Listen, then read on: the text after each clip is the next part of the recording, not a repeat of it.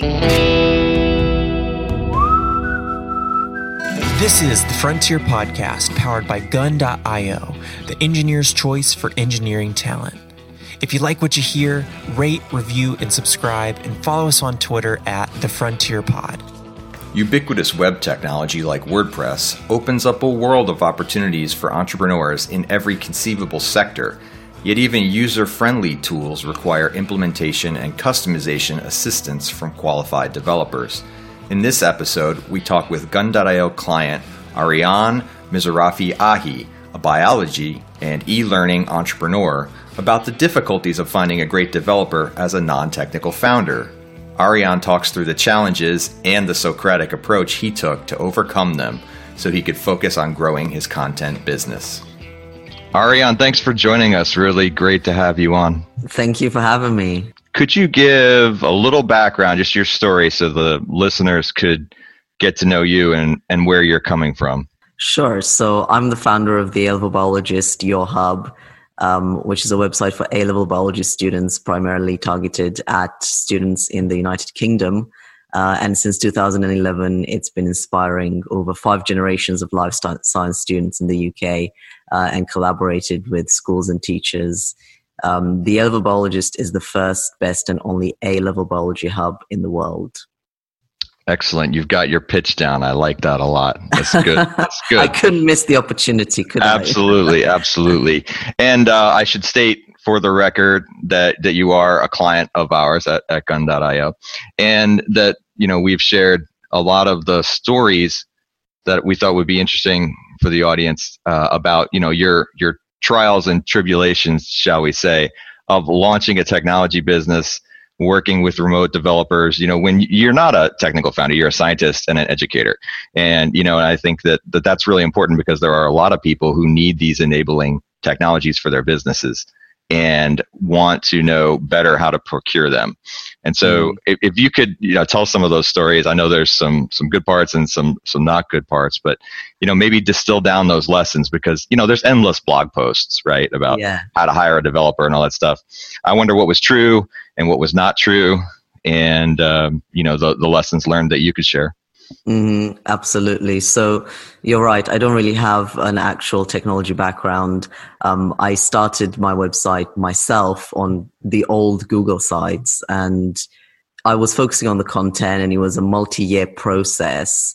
I was always interested in tech at a sort of amateur level. I remember when I was a kid, I actually used MySpace and I wanted to get my custom themes. So I'd go on these websites and you get the code, you see what the theme looks like, and you just have to add it to your profile.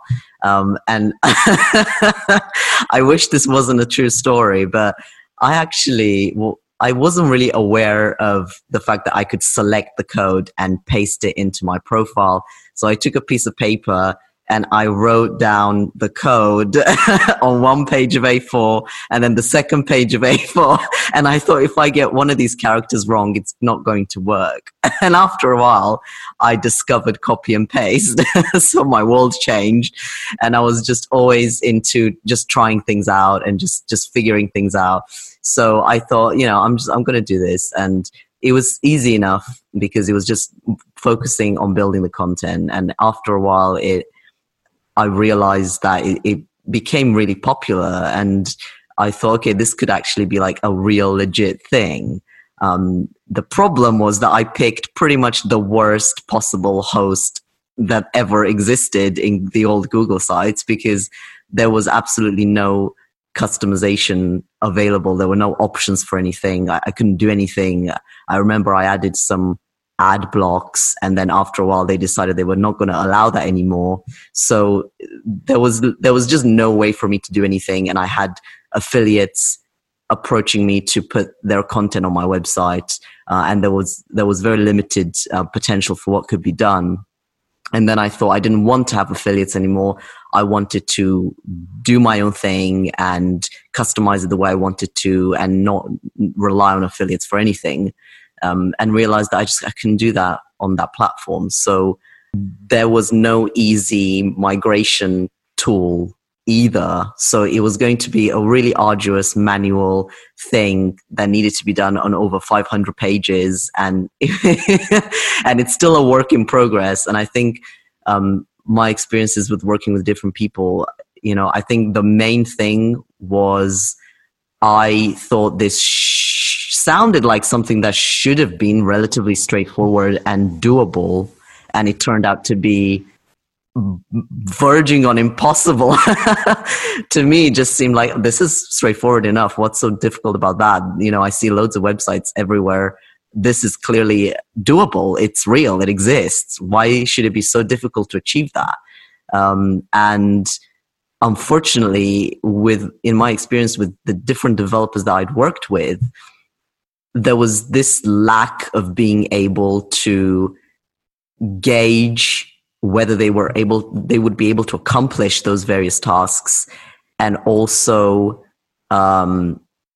with the worst ones, there was a sense of them wanting to tell me that they could do it even when they couldn't and weren't going to and wouldn't do it. And I didn't understand why they would do that, because all I wanted was just the honesty of saying, this can be done, this can't be done, this is going to take a month, this is going to take a year.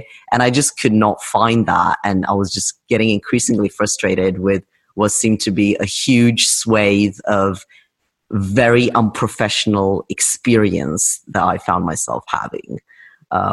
So that was the negative side of it. And it was not just the fact of not making progress, it was also ruining the things that had already been okay in the past. So it was a case of 1 step forward, 10 steps back, 5 steps forward, 3 steps back, and thinking, am I even getting anywhere with this? So a lot of things that had to be fixed, and then having to kind of trace my steps back and think, okay, what was I going to do to begin with?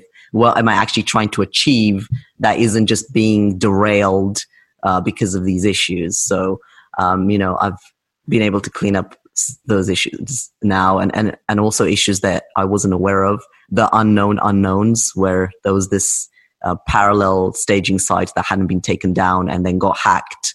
And I was like, what is going on? So to find that, to fix that, and then to actually focus on building the positive elements that, that are actually the main focus of the whole thing. And it all comes down to, it sounds to me like just you need to be able to evaluate the talent. And really that's like any job, right? It's just that if you're hiring somebody in a space you understand, that's going to be a lot easier. Like you would know right away that I don't know anything about biology, right? And yet, I think we've been trained as entrepreneurs, because I've been in the same situation. We've been trained to think that somehow we can figure out how to hire talent of all varieties by, just sort of, I don't know, gutting it out. And yet with technologists, I don't think that's the case. And I'd also say that there's a level of, you can probably measure the professionalism of somebody, but the ability to do the technical things, it's very much like hiring, a car mechanic or, an engineer or whatever it is. Like I wouldn't know the difference. And I imagine that's really frustrating. How did you ultimately solve, that vetting problem to get to the right place? I think, with the experiences that I was having, I sort of thought that I sort of trusted that those professionals, I thought that, I trusted what was written on the tin. And I thought, okay, well, this is what it says on the label, so that's what must be on the inside. So I just ended up opening the tin and thinking, okay, no, this is not what I expected. And opening another one, this is also not what I expected. But that process took quite a lot of time because I wanted to give the benefit of the doubt and give things a shot without, there was no way for me in the beginning to know that it was not going to work out. And then later on, I started having my doubts and I became more suspicious and less trusting. but I would still think, okay, that was a bad experience, or maybe, and then after all of that, I sort of started picking out these patterns and these trends of, okay, if people say this, or if I use this platform, or if I'm having this experience, then that's a red flag. And I should trust that that's a red flag, and I should just save myself the hassle.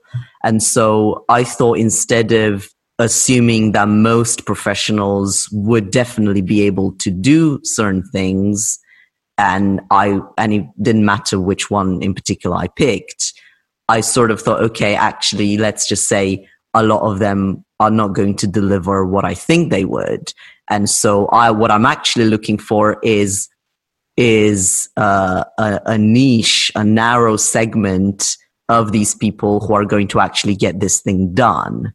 What I assumed was supposed to be relatively reliable and accessible and easy turned out to be unreliable and inaccessible and difficult. So I specifically started searching for the highest level available with the most superlative terms, the best WordPress developers for me in this situation, and really just searching for those apparently few people who can actually get the things that I envision done, as opposed to people who are just professionally, essentially in a way, lying to me about it. And I bumped into you guys. So that's kind of where I got to. And we should say we did not invite you on for a commercial, but we appreciate that we are at the end of that Google search. And I think this resonates a lot with our own experience, because we get literally thousands of applicants to our platform, all the time. And I can tell you that last year, less than 200 people were let in. And we go through, these elaborate interview cycles, and, reviewing code and code tests and reference checks to make sure that, previous clients had a great experience with the person. And that's just a lot of work. And I don't know that there's any other way around it, that, really in the same way no one has figured out how to stamp out startups and have them always be successful, without just a lot of work and experimentation. I think the same thing happens from, just evaluating technical talent, because not only do we need to understand that they're a high-end professional and that they communicate well and, all those things, and that, they have high integrity and character traits, we also need to make sure that they actually know how to write the code, because I can have high integrity and not be able to write code. Now, of course, you would hope that the higher integrity person would come in and say, I have no idea how to do that, so I'm not going to take your money. And maybe it does take it intermediary just to help out with that, when the distance between your skill sets are so large. Yeah, exactly. And I think you're right about those sort of different skill sets having to come together, because I sort of worked with people who nailed one aspect of it and just came across really well, but over time turned out to really not be able to meet the standard required for that work. And then, the worst case scenario where they just don't meet anything, where it is unprofessional. Also, it's not coming through with anything. And, I would much rather have the job done and maybe not so much conversation or not so much explanation, because at the end of the day, I need someone to do something that I can't do. And as long as they can do it, I don't really care. I don't really even need to know how they did it. But I can see at the end of the day whether it's been done or not. Yeah, and you're in the seat of the entrepreneur. You want to grow a business, you want to make money, you want to serve your customers, launch product, and this critical element stands in the way because that's your entire delivery mechanism. It's like if Amazon had no way to deliver product, doesn't matter how good your warehouse is, right? So let me ask you the last question. Let me ask you the flip side of the question. So as the buyer of the technology, what have you learned to do better and communicate better? So what have you learned about communicating your vision so that it's not wishy-washy? Because the developers might say, well, I don't really know what a client wants because he or she can't explain it very well. So if you turn the lens on yourself, then as the buyer, what have you learned really works when you're trying to communicate what you want? Let me tell you, I have drawn so many schemes and diagrams and lists and repeated them in different ways, and have tried to be so creative with communicating these various, sometimes quite abstract concepts. And especially for those things that probably have, a right word for them, but I wouldn't know it. So there's a lot of situations of where I try to be as creative as possible with that. And of course, working with different people, they have their own expectations and their own communication. So I have to kind of adapt to whatever they're using, and they also have to adapt to whatever I'm using. I've always been very flexible with that, so that that doesn't become a barrier. But what became a sort of pattern over time that I noticed in doing this multiple times was that even though I would have my own master plan of all the different things, I would have to just really expect that some of those would fall through, or some of those would be overlooked, or some of those would be misunderstood, and really just have a very sharp focus on just one thing that was going to be the focus and nothing else. And then know what was going to come after that. And so prioritizing also comes in. If my overall purpose was to change something up, but there was already a bug or there was already an issue that really needed to be prioritized, I would kind of have to hold my horses and just put that on a back burner until the most urgent thing actually gets fixed, because I'll be tempted to assume, that thing will have been fixed next week or next month, but without it actually being done for sure, I could never really rely on that. So I had to sort of practice my timing and my prioritizing and expectations, so that I would know at this time, this is what's being done. And even though I would like 10 more things to be done, this is what's being done now. And those are the things are just going to have to wait. And it's also good because it forces me to really prioritize, and it forces me to really think of all the practical things, spend less time in envisioning activity and more time in the sort of the reality of the present moment activity. And of course, one hopefully becomes, one sort of treads into the other, like the color spectrum of yellow to red in so many different shades that you don't even notice the change. So yes, maybe we're doing something very tedious right now, but after 10 or 20 tedious things, all of a sudden that big thing has happened before you even realize it. So I've sort of that's kind of how I see it now. And I still have all those lists and diagrams and things, but I mostly keep them to myself. I don't necessarily share them because I think, well, actually, maybe this tool is for me. For me, it's more helpful than for anyone else. And what I present to the other person is just a digestible chunk, a little step, a little shade on that spectrum, rather than the whole picture. I love that. You really, I don't even know if you know this, but you just articulated very much the central ideas of Agile, and that, that's in fact what people have learned from doing, the experiential learning of software development is, you just have to go in little steps, and you need to have a prioritized list. And sometimes the bugs and what we would call the technical debt, just has to rise to the top because we have dependencies and we need to fix that. So, on the one hand, I lament that you spent such great deal of time, energy, and your sanity on learning that. On the other hand, I can tell you that those lessons will serve you well as, an entrepreneur who will probably go on and do other, technically enabled businesses, if not technical businesses yourself. So I think that's really great for our technologist audience to hear that, sometimes we get trapped in the dogma of agile, and just we start spouting out the rules as if they were always written in time. But these things were discovered by real people who were willing to achieve real results with software. And it's neat to hear you say that, and I think as an educator, it probably comes a little more naturally to you to spout out that lexicon. So very cool to have your insights.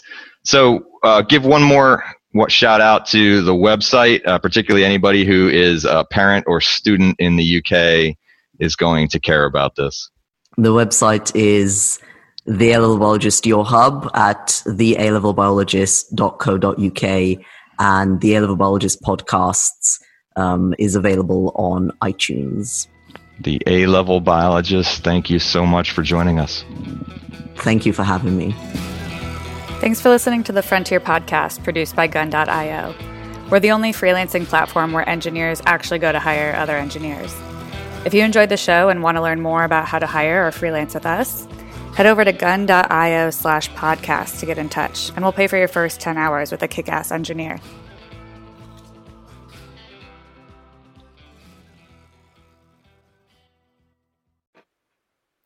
Thanks for listening to the Frontier Podcast produced by Gun.io. We're the only freelancing platform where engineers actually go to hire other engineers. If you want to learn more about how to hire or freelance with us, head over to gun.io and get in touch. Let us know you heard the podcast and we'll pay for your first 10 hours with a kick-ass engineer.